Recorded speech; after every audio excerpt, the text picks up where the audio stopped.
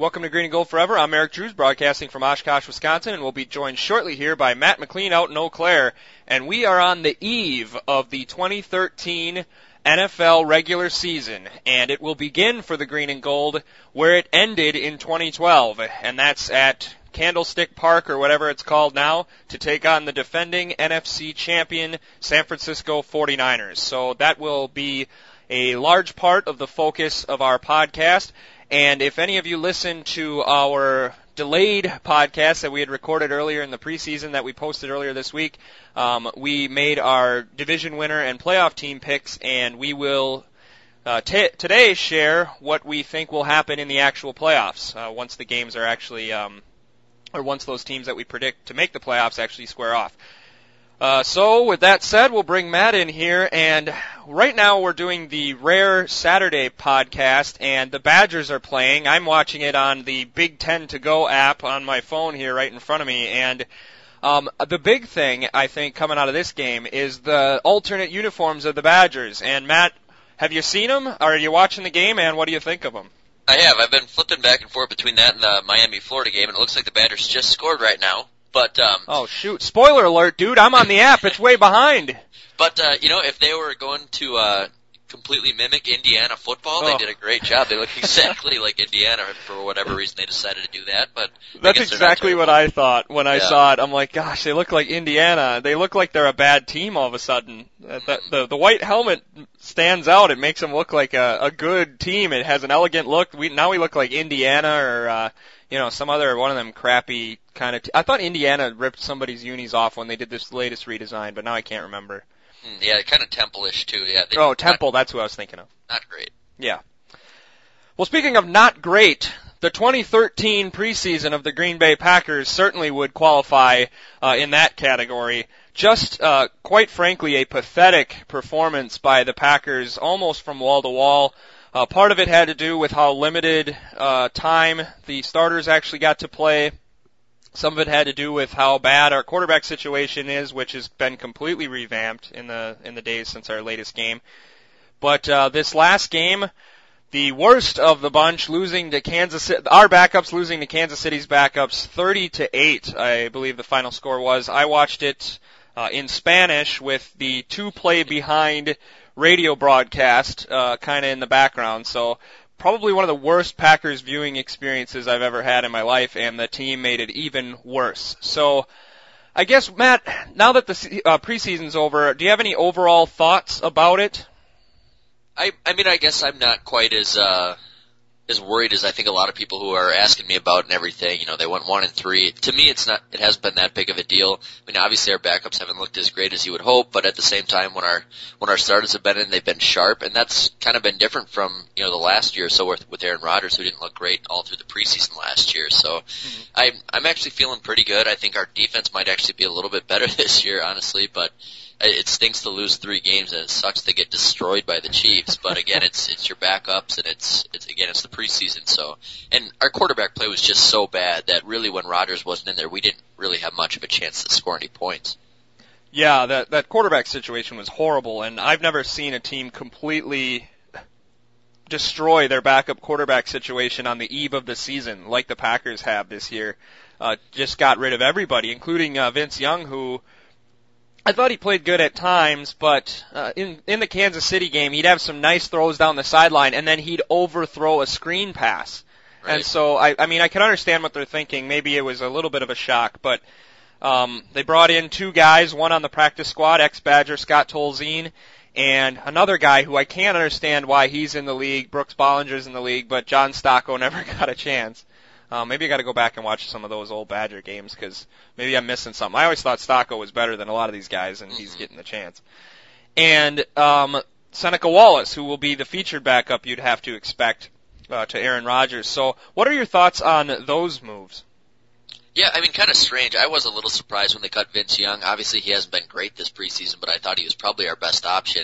And, but Seneca Wallace is kind of a similar player, but it might be a little bit better passer. Mm-hmm. So I guess you can't really complain. There wasn't much out there. All of the guys that we had kind of talked about in that last crossfire with all those college players, Leinart, Quinn, and Vince Young were all available for us there. Mm-hmm. But, cause they had all gotten cut. There was a lot of similar players like that were out there and available. So really Seneca Wallace might have been pretty much the best option available. He was out of football last year, which is kind of a scary thought, but he's always been solid. He had to start some games for the Seahawks back, I think it was like 2008 when Hasselbeck was hurt. So, and he's always played pretty well. He's never had more interceptions than touchdowns, and in any season, even when he hasn't played much. So, I guess if he's as much of a game manager who can make a few things happen with his feet, and, I guess I'm okay with it. There's really no better options, I don't think. Yeah, I agree. And if they were going to go token great college quarterback route, they should have gone with Jason White. I'm sure he's out there doing something. Yeah, I'm sure. Yeah. With his rubber band ACLs, but I think I kind of agree with you. Seneca Wallace is probably a better passer than Vince Young, and Vince Young, almost all the major plays he made in the preseason were with his legs.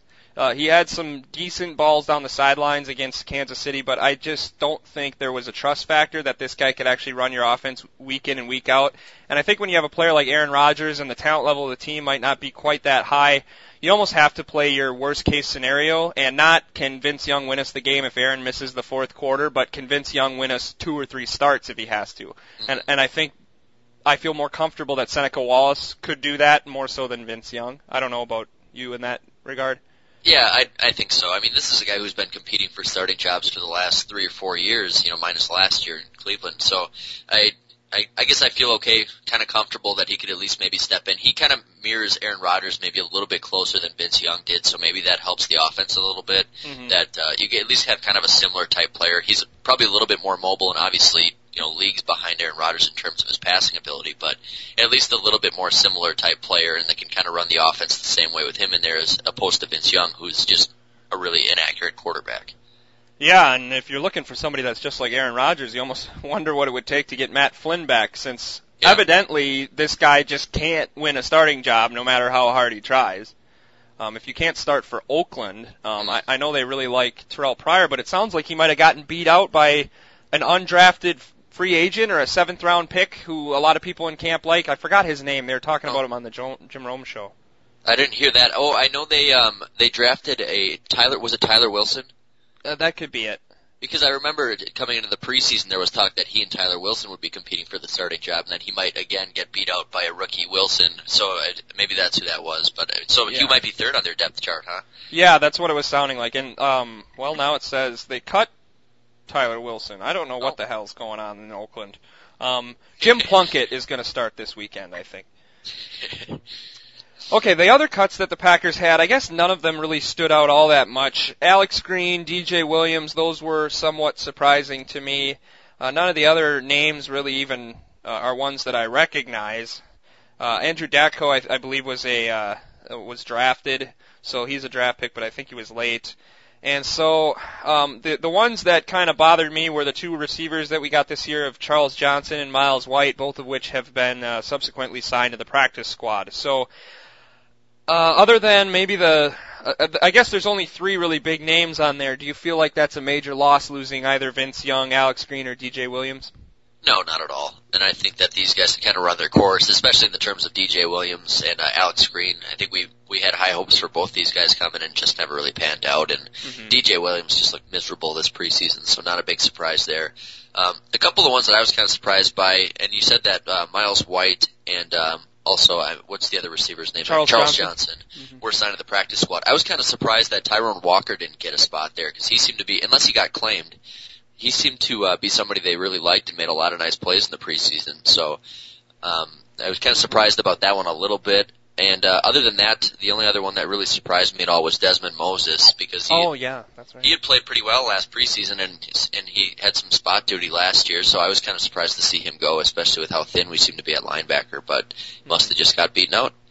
Yeah, and he must have not made the list I have here, because I had forgotten that he got cut. I did remember hearing that after the fact, but Yeah, kind of a surprise. He seemed like a good utility guy, but then again, you probably add 2 or 3 Desmond Moseses every year when Right. you're looking for guys who can just do stuff for you in a pinch. So, I guess not a huge loss. He seemed like he had some upside to sound like a guy who's just using buzzwords, but I don't know. I feel like you could probably replace him pretty easily with one of the new guys we got. Yeah. Alex Green led the team in rushing last year, actually, with 464 yards, but it was on 135 carries, so that's 38 yards a game, 3.4 yards per attempt. So not a huge loss, I don't think. It seems like they gave him a ton of opportunities, especially last year, to kind of make something. And he was always either hurt, and honestly, when he was in there, he never was really very good. He was supposed to be kind of a speed back who could do things for you, and very rarely did he even, break beyond 5 yards down the field. Yeah, he had his chances. So I think we've seen what his abilities are, and I think what we have now is better. And I did just see as well Tyrone Walker signed with the Seattle Seahawks to their practice squad. So it's at least nice to see these guys make a team, I guess, if they get cut, if they played well in the preseason. So. Well, no doubt he'll be quite a douche in a couple of weeks. But anyways, the Packers preseason is over. We now have our 53-man team, and I extensively covered the Packers preseason history and how it may or may not correlate to their regular season success in one of our preseason podcasts last year. I just opened that. I had that still on my computer, so I just wanted to take a look at it. The Packers, with their 2 wins last year in the preseason, contributed to that same trend where that the Packers tend to do better in the regular season the more preseason games they win. In the past, this is covering the past 35 seasons since the 16-game schedule, 4-game preseason schedule has been instituted. The Packers, when they win 3 or more preseason games, average 10.5 wins, 2 preseason wins, 9.2 wins in the regular season, and if they have 1, they tend to only win about 7.3. So this team would fall under that. Only 2 of the 11 teams to ever finish 1-3 or 1-4 in the preseason in Packers history have made the playoffs, that being in 93 and 2004. So the average record of that team is 7-9, which here's a weird fun fact for you, Matt. The Packers have never actually finished 7-9. Huh, that is quite strange. It's very weird, but I don't know how much stock you take in that, but maybe if anything it reveals that comparatively to some of the other Packer teams that the overall talent level on this team is not as good as it has been in years past. Yeah, I can kind of see that. I don't think we're going to finish at 7 wins this year, that's for sure, or 7 or 8. I think we'll definitely be higher than that. But I think it largely, to me, it speaks to the difference in the quarterbacks that we've had on the roster. I mean, you think back to 93, we probably had Burnell, Ty Detmer at that time. And if you go back to 2004, that was post Hasselbeck, obviously. But Tim Couch was in camp that year. Oh man, so maybe that wasn't a great year for quarterbacks either. But I mean, it's hard to win a preseason game if you can't pass or if you don't have a quarterback who can function. So I guess again with the wins, I'm not terribly concerned about it. We're definitely going to get more than 8 wins this year. But it is. I don't know if I would. I don't know if I would say that as confidently as you did. Honestly, you really think that there's a chance that they could go 500? Absolutely, absolutely. With that road schedule, they could go 2-6 on the road this year, and then they have to be almost perfect at home to even get to 9 or 10 wins. So, I mean, we could talk about that later in the show. I didn't mean to cut you off there, but yeah, come on. I don't know if I'm. I am. Very weary of what could happen this year. So I could just stop the show dead in the tracks with my doubts there, but let's move on. I guess the Packers preseason, obviously, the quarterback point's a great one though, because looking at these records here, most of your 3-win teams in the history of the franchise are all of them. 79-81. Those years we had both Lynn Dickey and we had David Whitehurst, who was not a great quarterback, but certainly one of your top half backup quarterbacks. And then the other ones, other than 89, which was a little bit in the middle there, you had 94, 5, 6, 2002, 2009, and 2011. And in all of those, 94 and 95, you had Burnell and Detmer. 96, Doug Peterson and Jim McMahon both played very well. And then in 2002, you had Craig Null, who everybody knows is the best player in the history of preseason, other than maybe Hasselbeck. And 09 and 11, you had you had Rodgers and Flynn. So if you have a good backup quarterback, you're probably going to rack up quite a preseason history. Yeah, I mean, that's the key, I think. Defensive players, everybody's defensive backups, I think, are kind of a wash, really. I mean, you have teams with really good backups. We had a pretty good backup secondary this year. And, but I mean, like teams like Seattle that are just extremely deep, but really it comes down to, backup running backs and backup quarterbacks, and if you can actually score, and we can't. Ours, so. That's true. Okay, well, let's quit beating around the bush, especially since we reached a point of contention a little bit. Let's get to the interesting stuff here, and let's start talking about this Sunday's game against the San Francisco 49ers.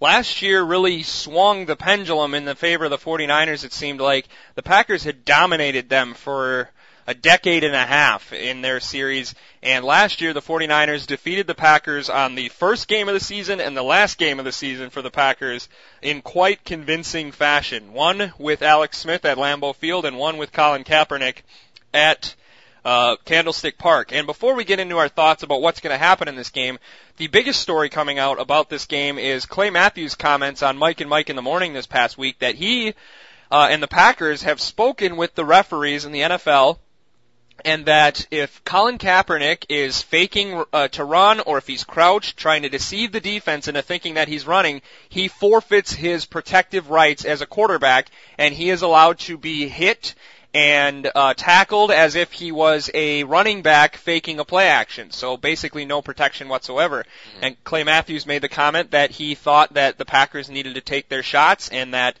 Colin Kaepernick is too important to their offense so that if they continue to hit him, that they'll likely stop running the read option and run more of a traditional pro-style offense. And of course, Jim Harbaugh, being the baby that he is, already was crying about it, saying that's targeting, that's a bounty system. And Clay got dangerously close to that we're going to try to hurt him level when he was talking, but I think a little bit of an overreaction on Jim Harbaugh's part. But I guess a couple of questions, Matt. Do you think Clay should have said anything at all? And as far as Jim Harbaugh's reaction, do you think it was appropriate? And lastly, do you think that that strategy will work on Colin Kaepernick? Well, I don't think Clay should have said anything. I don't think it should be too much of a surprise because, I mean, people have been saying this since the beginning of last year that this is what you have to do to beat this type of an offense. But for him to come out and say that and saying that that's their game plan, Harbaugh can maybe do some things to kind of negate that a little bit. Coming into the game rather than having to adjust if Kaepernick's getting hit a little bit, he'll be prepared now. Harbaugh definitely overreacted. We've been hearing things about this since the playoffs last year. You got to hit the quarterback, and that's the thing that kind of made me laugh a little bit here is that they couldn't touch the guy in the divisional round last year. You got to at least get to him to be able to hit him, and they couldn't do it. So they were not even in position to get hits on him last year. Yeah. So if they run the same type of offense and the Packers are as ill prepared as they were then, you're not going to get hits on him if you can't get to him. He's just going to burn the defense again. So it's obviously the game plan, but I don't think it's a new game plan. People have been trying to do this for since this became popular again last year. So I would love to see them do it, and if they can pull it off, great, because that'll work. But I don't have a whole lot of confidence that they can actually do that. Yeah, and your point is the same one I was going to make as well. Is it's easy to say let's put the hits on him, but what was it? Of his 181 rushing yards, weren't like 179 without contact? Yeah, just wide open runs. Yeah, it's just completely ridiculous. So I mean, it's one thing to say it, but they've shown no ability to be able to do it, and I think it can work as a strategy to slow down the read option, but quite frankly, I'm not so sure that the 49ers running a pocket offense couldn't beat this Packer team with their offense. Colin Kaepernick showed in the NFC Championship game that if he has to step back and throw, he's pretty capable at it too. Second half of the Super Bowl as well. They ran some read option stuff, but they really started getting back in the game with him passing the football. So I think they can do it, and the Packers secondary is not anything to really be intimidating to other teams. So I think that I'm almost expecting Jim Harbaugh to say, okay, fine, you want to threaten my quarterback in my crazed mind, then I'm just going to run a pocket-style offense and I'm going to beat you anyways. And I'm not so sure that won't happen. Yeah, and I think he could, too. And it's kind of strange because, I mean, in the preseason this year against Russell Wilson in Seattle and even in the regular season, we we really held that offense in check. And maybe that's a good sign that this preseason they picked off Wilson a couple of times. I don't know what the difference is. I think he's just as good of a passer as Kaepernick. He doesn't have quite that top-end speed. Maybe that's the difference. He can't run for 181 yards on us. But I don't know. It's weird how we match up so well against them, it seems, but just get destroyed by San Francisco. But I agree. I think that if he goes back to pass, that he's got just as good of a chance of beating us as he does with his legs. The only thing that I think is a positive to that is I don't think San Francisco has great receivers right now, especially with Crabtree out. So I think that might be one thing that we can kind of neutralize a little better. If he tries to run on us, I don't know if we can stop that, but I feel like we might at least have a chance to stop their passing game because they don't have a ton of targets right now. Yeah, that's a good point. And also, being a young quarterback, I mean, people forget Colin Kaepernick will make his 10th or 11th career start tomorrow. So he's certainly a young quarterback, and he had the fewest snaps of a starter from last year running the first-team offense. The second fewest was Aaron Rodgers. And if the Packers are going to win tomorrow, they're going to have a really big game out of Aaron Rodgers. He's going to be working with Jordy Nelson and Randall Cobb at full capacity for the first time in a game situation in 2013. We're going to have Eddie Lacy having his debut. James Starks playing. James Starks has been on the team for what? This is his fourth year. This is probably only his first. I think it's his second actual start of the season because the other two he started hurt. So a lot of new old pieces. They've been all around forever, but they haven't played together in a meaningful game, never with Lacy, and with the rest of them, not in 9 months. So it'll be interesting to see how that all goes together. And Aaron Rodgers didn't play poorly in either of those 49er games, but he kind of played about as bad of a game as you get out of Aaron Rodgers, where he's can't drive the ball down the field, and then he turns overly conservative, takes a lot of sacks, throws a lot of checkdowns, and that's, I think, what we saw out of Rodgers twice last year. He also had 2 pretty bad interceptions, one in each game. So what do you expect out of this offense tomorrow, and do you think they'll be able to put enough pressure on San Francisco and steal one? I definitely think there's a chance that they can come out of this victorious. I think they should definitely be the underdogs, but I'm just hoping that this offense is prepared to face this defense. I just get scared to death when they play San Francisco because of Aldon Smith and the pass rush that they put on us, and we just can't really stop that. So I'm obviously concerned that Rodgers is going to take some shots and just won't even have enough time to get the ball off. So The San Francisco defense is threatening. If they have one weakness, it's their secondary, it's their corners. That was exposed a little bit in the Super Bowl. But if Rodgers doesn't have time to throw it, it's impossible to expose that. And he's just going to, like you said, be throwing checkdowns and things like that to Finley. So you don't even get a chance to go after those corners. But if they can get some decent blocking up front, if maybe Starks and Lacy can help pick up the blitz a little bit and give Rodgers some time.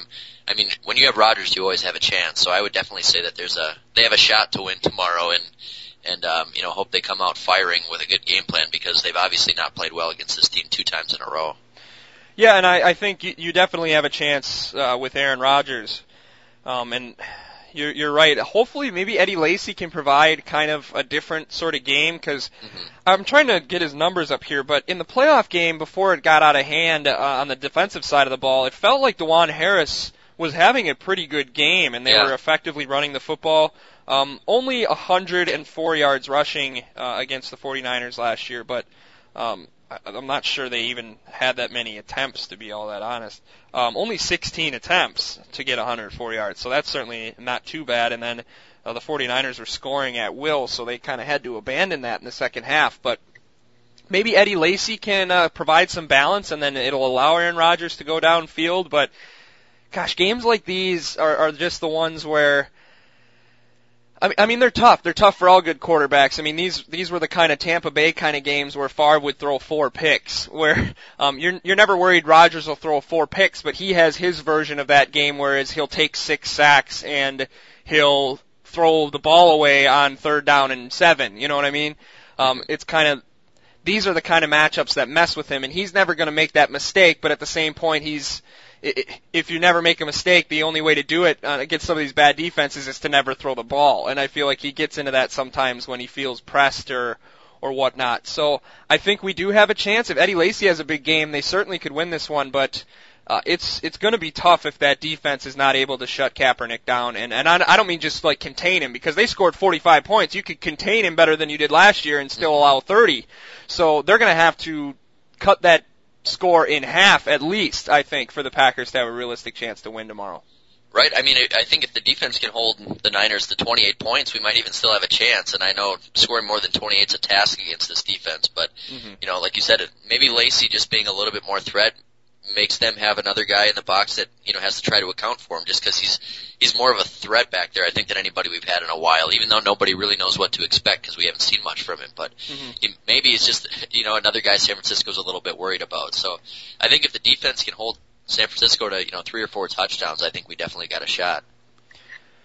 Oh man, that's the case that the Packers with Reggie White and Ray Nitschke in their history are worried about trying to hold a team to 28 points. It's a sad thought. Well, okay, we've kind of analyzed both sides of the ball. I think neither of us think that Mason Crosby is going to contribute anything. Nope. So we don't have to talk about that. Let's stop beating around the bush. What do you think's going to happen tomorrow as far as a score? Well, me being the complete optimist, I'm hoping the Packers are completely prepared for this. They have been. I heard an analyst say yesterday that if the Packers allow over 150 yards rushing from Kaepernick tomorrow, they should just completely disband the team and just start from scratch, because, they've had all off season to think about this. This is the team that they've been preparing for, the type of offense that they haven't been able to control. So I'm hoping they can at least slow down this offense enough with Crabtree out. I'm hoping they can hold them to under those 4 touchdowns, like I said. So I'm going to say Packers top them, and I'm going to say 31-27. Okay.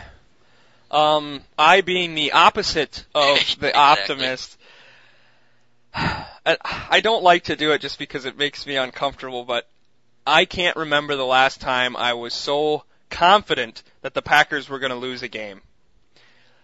I don't think they're going to win this game. It doesn't mean the season is over. It's week 1 at the defending NFC champions, a team who man for man, outside of the quarterback position and and the receiver position, is more talented than us. I think in almost every capacity. We have maybe a few brighter stars, but they have a denser galaxy than we do.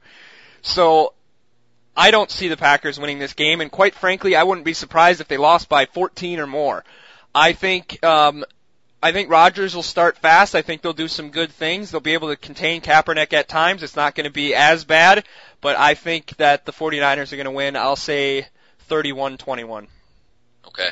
You kind of wonder what kind of mindset the Packers are in coming into this game. Are they super hungry and pissed off that they've just gotten completely manhandled by this team? Or are they a little bit tentative and hesitant because they know that they've just been completely manhandled and just pushed around. So it's going to be kind of curious to see how they come out exactly, if they come out firing, or if you see, Dom Capers sitting back and, allowing Vernon Davis to just sit wide open in zones and things like that and not put any pressure on Kaepernick. So I'm really, really intrigued to see, how they game plan for this. Yeah, and you'd love to be a fly on the wall in those meetings and to hear kind of the rhetoric coming from the coaches, because are they building this up to be like the Packers' redemption story? Because if they go out there and get crushed again, it's week 1. You still have to play 15 more teams. And you can't allow yourself to be psychologically destroyed because you lost week 1 to a team that's might just be better than you. So Mike McCarthy's such a good level-headed coach that you wouldn't think that would be a problem, but you wonder if the players, especially Rodgers, who's going to have a personal vendetta with San Francisco till the day he dies, and, guys don't like Harbaugh, guys don't like Kaepernick. They've been embarrassed by him. All the NFL commercials has Kaepernick weaving in between Green Bay defenders, and if they go out there and get embarrassed again, there is one other game on, and it's the Cardinals against the Rams that's going to be seen by 2 cities. The rest of the country is going to be watching that game. And if they go out there and get embarrassed again, I don't know what that's going to do going forward. And then if they play Washington next week, and if they can't stop the read option that week, it's going to be hard for Dom to coach that team the rest of the season. Yeah, if we lose tomorrow, we better just pray that we don't see San Francisco in the playoffs, because if they don't win tomorrow, I don't think they're ever going to beat this San Francisco team as it is, because I don't know. They've had, like I said, they've had all off season, and they better have figured something out. But if you can't stop it this week, you're not going to stop it next week against maybe an even faster quarterback who's maybe hopefully a little hesitant because he's injured, but it could be a long season if they lose this, like you said, depending on kind of how they're hyping this up. This defense could just be crushed after tomorrow's game. Yeah, yeah, definitely. Hope it doesn't happen, but I don't have a lot of confidence going into tomorrow's game. All right, so I guess we kind of addressed tomorrow's game. I have reservations about tomorrow's game that exist for the whole season. So I guess I'm asking you, just do you think we want to talk about what we think might happen to the Packers right now, or should we do our season or our playoff picks and then maybe talk about the Packers' overall season outlook? Sure. Why don't we start with the playoffs, I guess, first here. Okay. And I've got mine just written down here, and I haven't even actually looked at these and predicted past who I picked for the playoffs here at all, but we'll kind of just go on I don't even know who I think is going to be in the Super Bowl yet, so this is going to be just as interesting for me as it is for you. Well, honestly, I haven't either. I just have my list of 6 and 6, so how about we take a quick break here, and we'll come back in a second. It'll probably be like an instant to you listening, but Matt and I are going to take a quick break, and we'll be right back with our playoff predictions for 2013.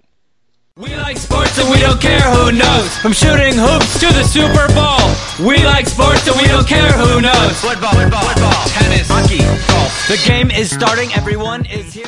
And welcome back. Matt and I have had a chance to deliberate and think about our picks, and now we're ready to share them. And we're going to stick with these till the end of the season, no matter what happens. So clearly these are going to be very, very wrong in a few months, but we'll try our best right now.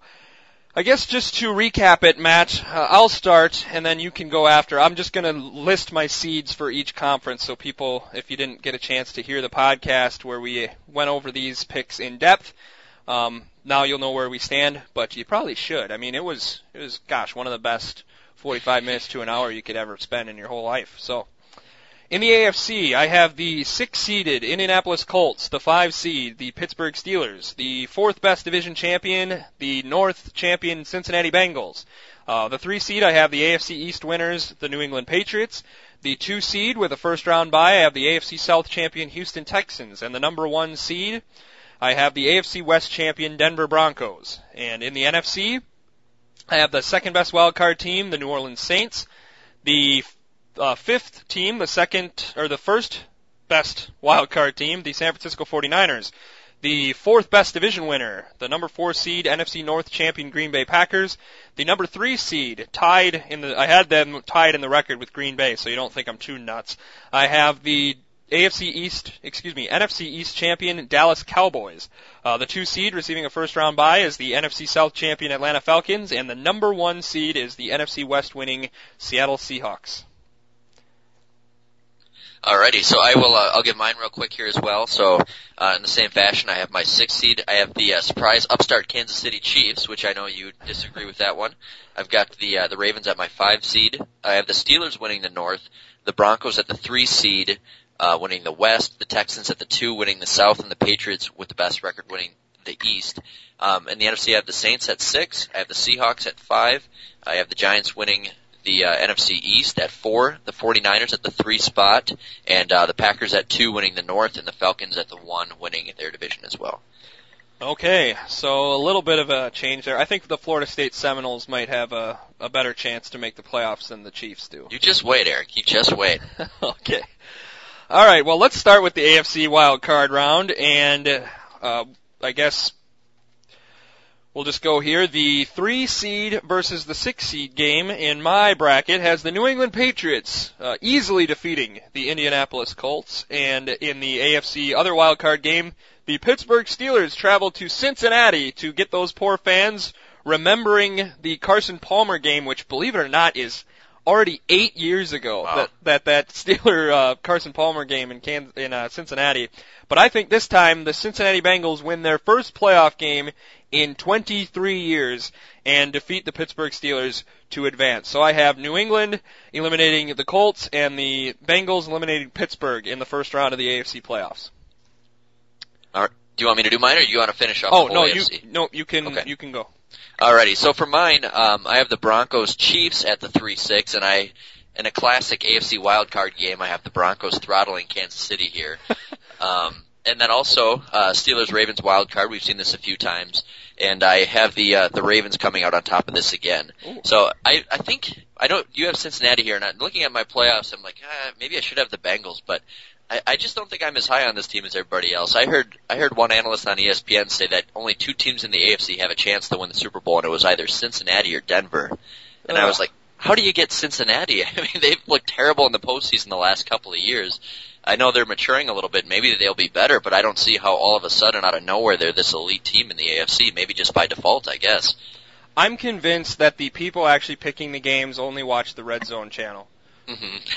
Because they just see A.J. Green catching a bunch of 60-yard touchdowns, and there's no way you could pick what a lot of these guys are picking across the divisions if you actually watch the teams that are involved. And I think one of the poster boys for that we will talk about after this. But let's go. Should we stay in the AFC or go to the NFC? We might as well just finish up the AFC, I think. Okay, in the divisional round, we have a rematch of last year's stellar playoff matchup of the New England Patriots against the Houston Texans, and this time in Houston, I think the Patriots still win.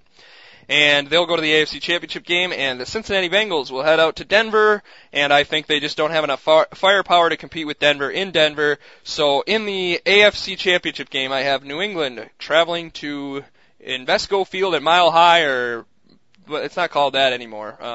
Something corporate.com at weird. Mile High. And that's where they'll play, Peyton versus Tom Brady. Alrighty, and I have a very similar finish here, but I have the Patriots at home against Baltimore, and I have the Patriots winning that game.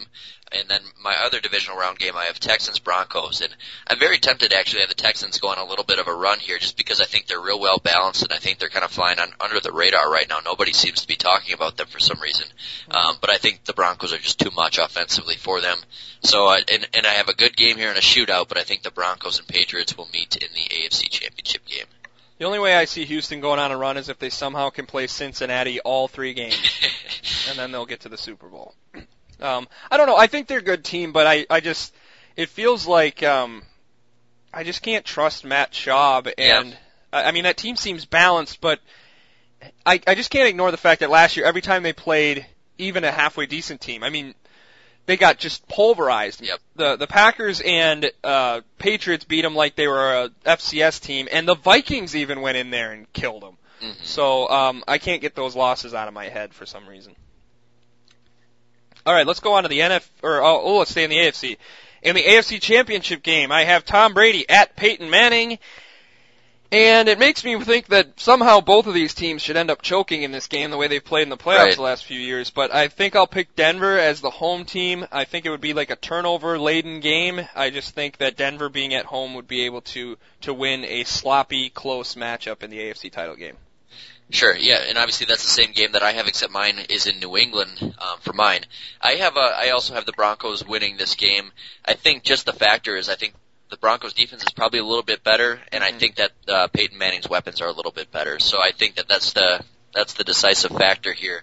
It's kind of strange to think that Tom Brady, is kind of a playoff choker, but both of these quarterbacks kind of have been. Mm-hmm. Brady more so the last 5 or 6 years, but it's kind of been throughout Peyton's entire history in the league. So You're right. Maybe this is just a complete debacle of a game between 2 elite quarterbacks. You never know, but somebody's just trying to lose it. But somebody's got to win, and I think Denver's the better team. Yeah, and it really is strange, whereas Peyton Manning kind of, I don't know, maybe he kind of paved the way for Tom Brady, and they're both and Aaron Rodgers kind of has that too, but they have the Steve Young style playoff collapses where they're not Brett Favre, where they're just horrible, or Jim Kelly, another Hall of Famer who was great, but then would just be atrocious and lose the game, turning the ball over 5 times, 6 times. That's how Brett Favre was. People remember those games because he went down in a blaze of glory, or not a blaze of glory, a blaze of embarrassment, whatever. But Brady the last 5 years, and Peyton Manning almost his whole career, has been very Steve Young-like in that nobody remembers any of Steve Young's playoff losses because nothing dramatic happened. He just played half as good as he does during the regular season, couldn't convert on third down, couldn't throw any deep passes, couldn't escape the pass rush, and his team gets pulverized, and nobody remembers it's Steve Young's fault because he never made that big famous mistake. He just put up a 75 quarterback rating instead of his typical 95. And we've seen that repeatedly from Brady. It doesn't even seem like he's playing bad, and then the game's over and they have 13 points. Yeah, it's bizarre. I mean, he keeps seeming to do this almost every year. He'll just have this one game where all of a sudden he can't do anything. And, you know, that Ravens defense wasn't great last year, but they just completely shut him down. Mm-hmm. And, you know, it's strange how that seems to happen. And it seems like teams can't stop him at all in the regular season, and all of a sudden he gets to the postseason. He just has this one game where he just can't move the ball, and Peyton's been kind of similar too. So it's really strange. And I mean, after Tom Brady's start to his career, he, you know, seemed to be one of the most clutch players, you know, in history. He was going to go down that way, but things are starting to sway the other direction a little bit. Yeah, Eli Manning single-handedly destroyed Tom Brady's legacy. Yeah. People were talking about him like he was better than Joe Montana in 2005, and now nobody says that anymore. Let's go to the NFC and see who will play the Denver Broncos in the Super Bowl. We'll see if Matt and I have a similar idea about what's going to happen. In the 3-6 game, I have the New Orleans Saints traveling to Dallas, and I think they will beat them pretty comfortably. So I have New Orleans moving on in a shootout sort of game. And then, unfortunately, I have the 5-4 game, San Francisco coming to Green Bay. And I don't think Green Bay is going to beat San Francisco on Sunday, and I don't think they will beat them if they play again in the playoffs. So I have San Francisco defeating them going on to the next round. Okay, so my 3-6 game is, there always seems to be one big upset in the wild card round, and I guess this is where I'm picking mine. I have 49ers Saints here, and I think it's going to be another shootout similar to that divisional round game we saw a couple of years ago, but I think this time the Saints get it. I think this team's going to be a house of fire this year. They've got a tough schedule, but I mean, if they can get into the playoffs, I think they're going to be a force to be reckoned with. So I have the Saints here coming on top of the 49ers and knocking them out in the first round, and then I have Giants Seahawks on the other side, what should be a great game, and I have the Seahawks winning that game and moving on to the divisional round. Okay. I'm actually just looking. I thought I was looking at the one I just made, but I have it on like a tablet pad of paper, and apparently I did actually fill it out a few weeks ago, and I must have changed my mind on one of these next two games. So I can't decide if I should go with the one I made back, that I just made, or the one I went back in the earlier in the off season. What do you think I should do from a moral standpoint? I think you better just go with your heart. Oh man, my heart's a cold, dark place. Okay, let's go on to the next round. I have the San Francisco 49ers in Atlanta, and I have New Orleans in Seattle. I think Seattle beats New Orleans in a rematch of that great game in 2010, and I think in a rematch of the NFC Championship game, I think Atlanta wins this time. So I think Atlanta will go to Seattle in the NFC Championship game. Okay, and I have Packers Seahawks, and this would be in Green Bay, but I think, unfortunately, I think Seattle comes in here and handles the Packers. I think just too much defensively for Green Bay, and I think Russell Wilson's good enough to put up enough points, you know, for that team to win. So I think the Packers go out in the divisional round yet again here to Seattle. And I think on the other side here I have Atlanta and New Orleans.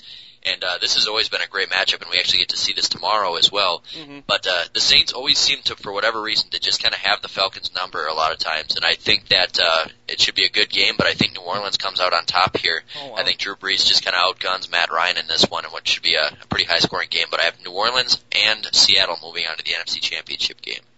Okay, so a lot of the same teams matching up in different rounds of our playoffs here. I guess the NFL's had a lot of the same teams in the playoffs the last couple of years, so maybe that was bound to happen, but kind of interesting.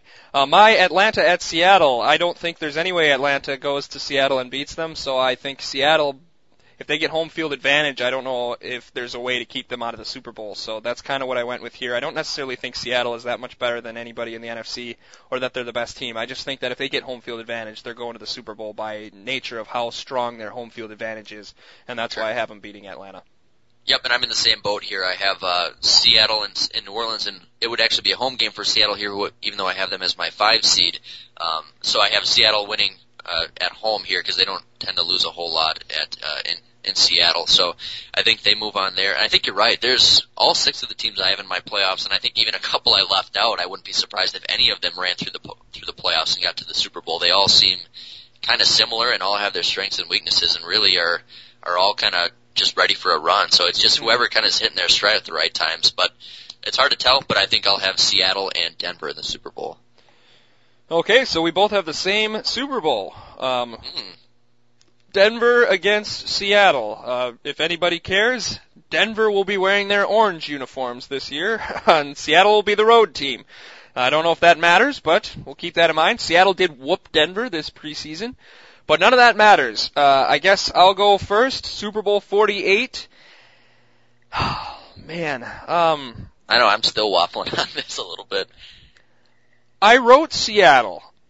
I wrote Seattle back in July, and I wrote Seattle about 15 minutes ago. So both of my brackets I had Seattle winning. I think Seattle is a better matchup for Denver. I think they have a much better defense. I think their offense could play with Denver's defense a little bit better. But I get John Fox I wouldn't put him in the upper echelon of coaches, but he's been good. I don't know if I can trust Pete Carroll it's one more game, but Pete Carroll, a Super Bowl winning coach, doesn't make sense to me. I don't know. I guess I'll pick Seattle, but that's with 51% confidence. Okay, yeah, and I'm in the same boat as you. I have actually both teams circled. I circled first Denver, and then I circled Seattle. But man, I can't fathom having to watch Pete Carroll run up and down the sidelines if they win a Super Bowl. It's just going to make me nauseous. But I am actually going the opposite way here on this. Although I think Seattle's secondary is fantastic, I think Denver just has too many weapons, and I just don't see Russell Wilson keeping up with what Peyton Manning is going to be able to do, I think. Peyton Manning might have his classic playoff stinker game, but I just think that he's going to be able to do enough, and I think that their offense is going to be so hard to stop this year that I think they just outscore them a little bit here. And I think Denver's defense is going to be a lot better once Von Miller's back as well, and Champ Bailey didn't play the other night in that game that we saw, so I think this defense is actually going to be pretty good. Mm-hmm. So I think that they just barely outscore Seattle, and I'll probably change my mind on this after the podcast is done here, but I think I'll go with Denver. Well, I hope you're right. I guess at this point, I got him that far, but mainly because he was playing at home and against the Bengals, and Tom Brady, who hasn't played that well in the playoffs recently. I don't trust Peyton Manning at all. Yeah, I don't either. In the playoffs, especially 3 times in a row. It was almost like how we used to talk about old Brett Favre. I mean, even when people were still in love with him, we would talk about how we liked it, but we didn't trust him to win 3 times. Mm-hmm. And I think that's kind of how it is with them. Although Peyton Manning on pace for 112 touchdown passes this year. So maybe this is the year that he's going to put it all together. Hopefully Matt is right with his predictions, because I wouldn't mind Peyton getting a second ring or whatever. I don't know if I want to follow an NFL that calls Pete Carroll a champion. Yeah, gross. Ugh, that is beyond gross. Okay, the last thing we're going to talk about today, since it came up, is our expectations for the Green Bay Packers. And if you listen to the earlier show, both of us thought that the Packers were going to win this division. Matt with more confidence than me.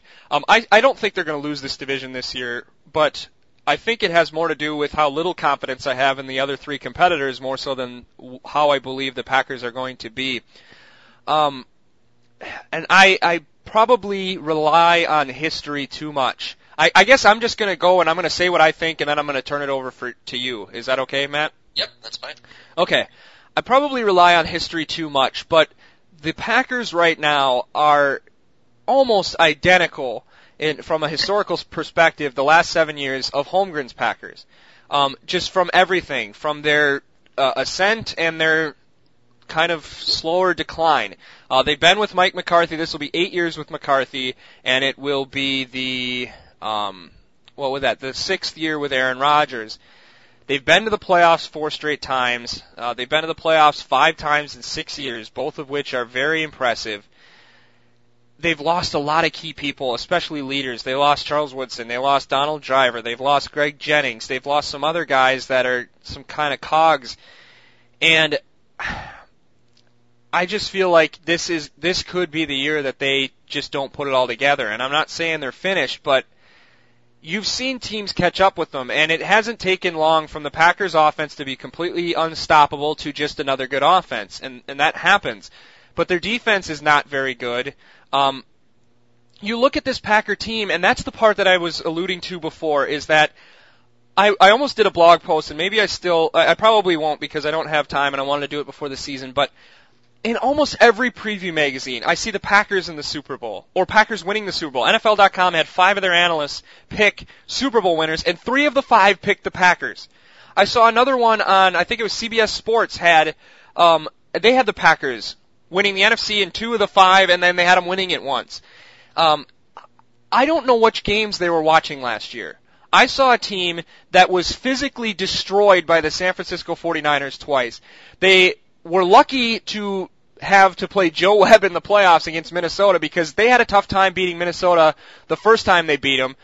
Christian Ponder played horrible, that's why they beat him, and then they lost to him the second time. They had 2 tight games against the Bears. They feasted on some horrible teams last year in order to get to 11-5, and this year they have murderer's row for a schedule. They have an unbelievably hard road schedule. They're going to have to go almost undefeated at home. I don't understand how people think this team is a Super Bowl contender this year. I don't even think they're close to a Super Bowl contender. They'll go to the playoffs, but I can't even envision a playoff run in which I can pick 3 games that the Packers can confidently win. I'm not saying they're a bad team. I'm not saying they're finished. But for this year, I think this might be the year that finally gets Dom out of town and gets them to rebuild some of these pieces we've been asking them to rebuild a long time.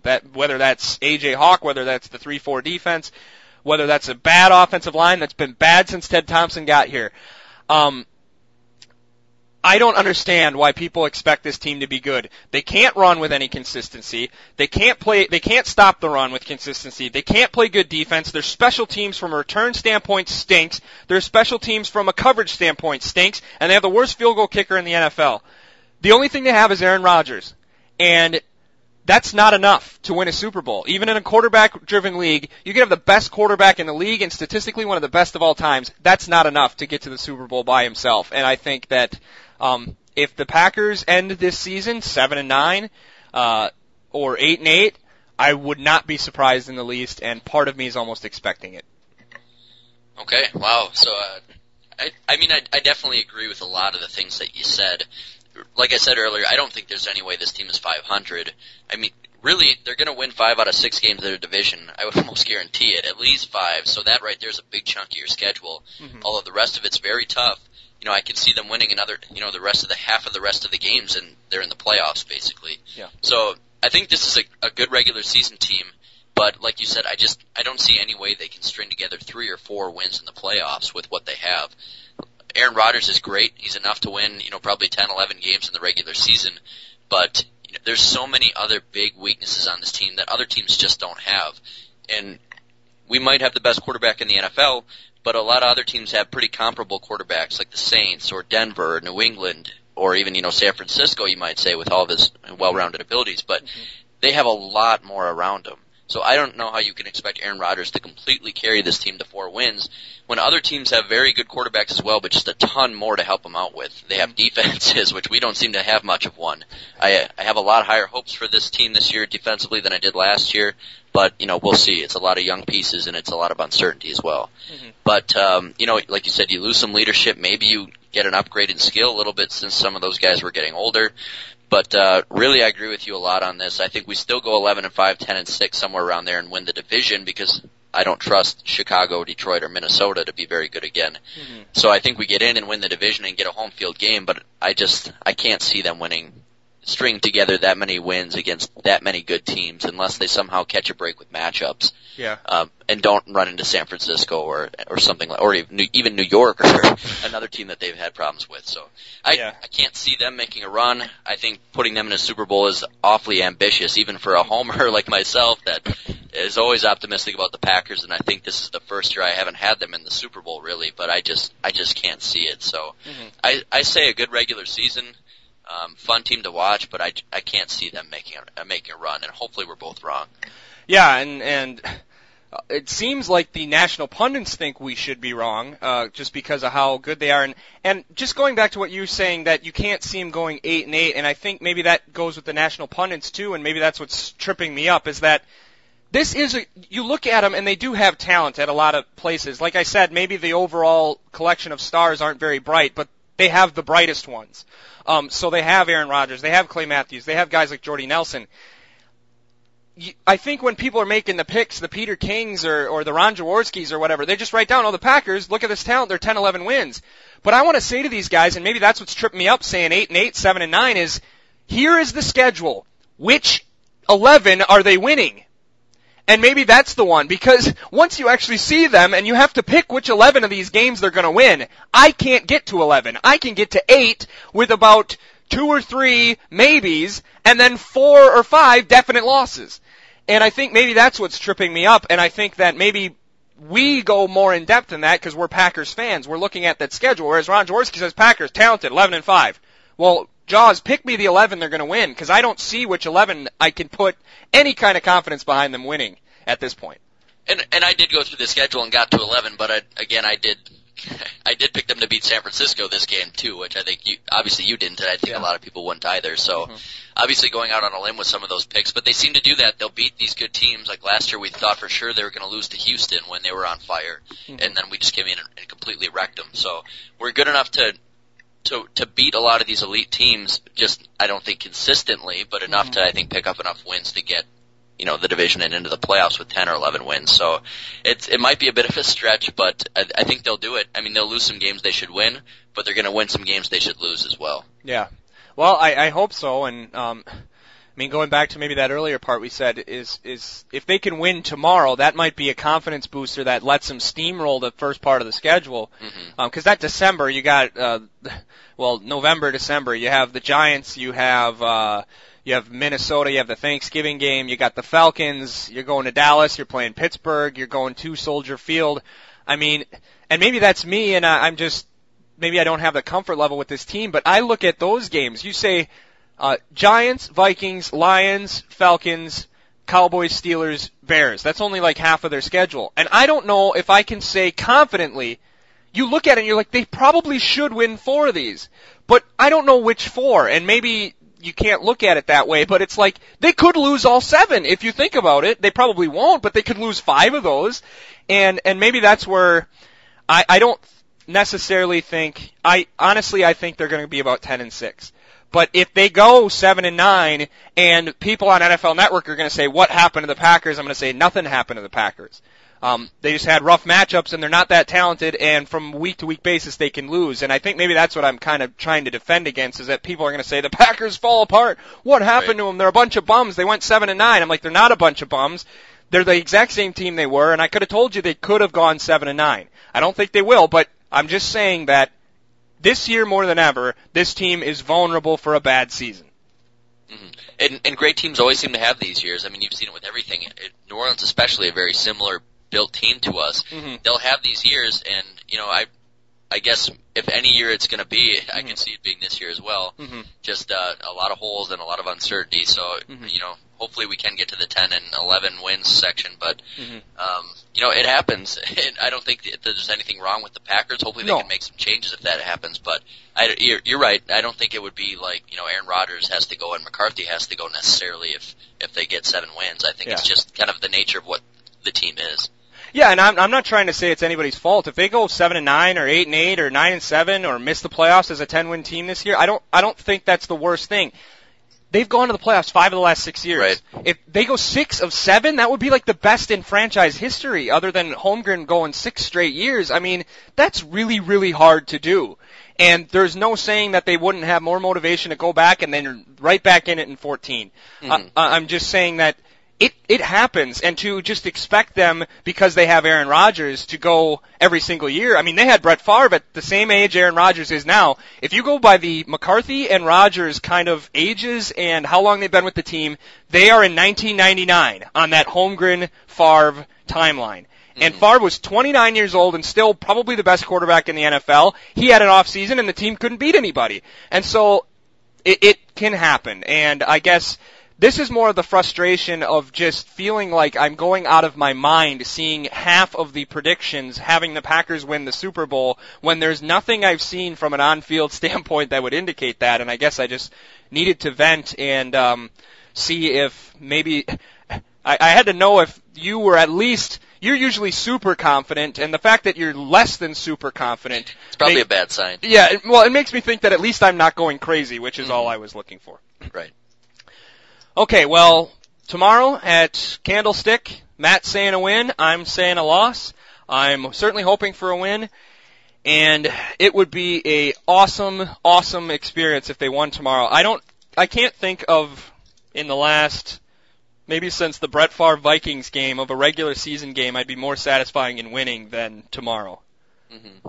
I don't know how you feel about that. Yeah, I mean, that's kind of the game that I think back to as well. I mean, that, at least coming into the game, that Saints game last year, I was just all kinds of fired up at, but that was because of what was going on in the game and some of the referees' calls and stuff. So, but yeah, coming into the game, we've got to exercise some of these 49er demons here, and if we don't win this game, I'm just losing some confidence going into this, because we're probably going to see this team again if we want to make a run. Mm-hmm. So if you show, 3 times in a row you just get completely destroyed by this team, it's going to kind of have that feeling, again, like, yeah, maybe we'll go 10-6 and 11-5, but how the heck are we going to beat this team or anybody else in the playoffs? So I would really like to see something tomorrow, or otherwise I'm going to be a little bit more concerned, but it would be a humongous win and a big boost for this franchise. So let's get one tomorrow. Absolutely. And having said that, it might be like 1999. Maybe we'll get lucky, and it'll be just like 1999 when for no reason all of the best teams of the last decade sucked in the same season, and then you had the Rams and the Redskins and all these bad teams that had been bad for years. So maybe we can get the Buccaneers and the Panthers and the whoever else in the just playoffs. Just a year of turnover. Get the Titans in there. And the Packers, and then we could feast on the Rams, and we could beat the Rams and the Carolina Panthers, and then go to the Super Bowl and have a real tough matchup with the Miami Dolphins and win a championship. All right, go kick Jim Harbaugh's butt tomorrow. I want to see spit flying out of his mouth, and I want to see that veins pop on his neck. And we'll see you guys next week. If you want to comment on anything, give us your thoughts. You can go to the Facebook page, Green and Gold Forever Podcast on Facebook. You can leave a comment below the podcast you're likely listening to on Podbean right now, or you can email us at greenandgoldpodcast@gmail.com. So, Matt, regardless of what happens to the Packers tomorrow, I was going to say how excited I am to have the season start tomorrow, but then I looked on the guide this morning and I got to watch Bengals, Bears, or Lions, Vikings as my game tomorrow, so I'm not too excited about that. Right, and I think Falcons Saints is on at noon too, so it stinks that we have to miss that one. But luckily enough, I've got the Red Zone channel, so I'll probably be watching that and hopefully catching some Jags touchdowns. Oh God, well, you're going to be waiting a few weeks if you're waiting for Jags touchdowns. I just thought of that. I switched to Verizon a couple weeks ago, so I have the Red Zone channel on my phone, and due to the Time Warner Cable dispute out here, I don't get NBC, so I had to watch the second half of the Broncos-Ravens on my phone, and I fell asleep doing it, which I never fall asleep during sports, so I don't know if that's a good sign about how difficult it is to watch a game on my phone, but at least I'll have some access to the greatness that I've heard the Red Zone channel is. I can't believe you still have Time Warner Cable. Well, I know. I would recommend to any of our listeners out there to just get rid of Time Warner Cable right now if you got it. I hate them with everything I am.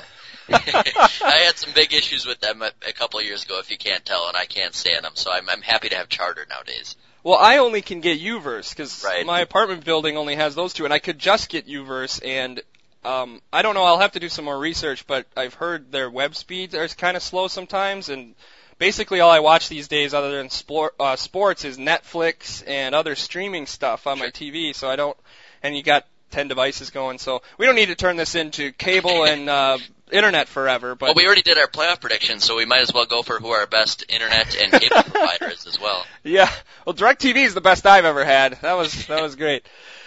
Okay, so maybe I'll switch my cable plan, but either way, we'll be back hopefully with news of a Packers victory next week on Green and Gold Forever. Thank you for listening to this rather long weekend podcast, and enjoy the return of NFL football. Take care, everyone.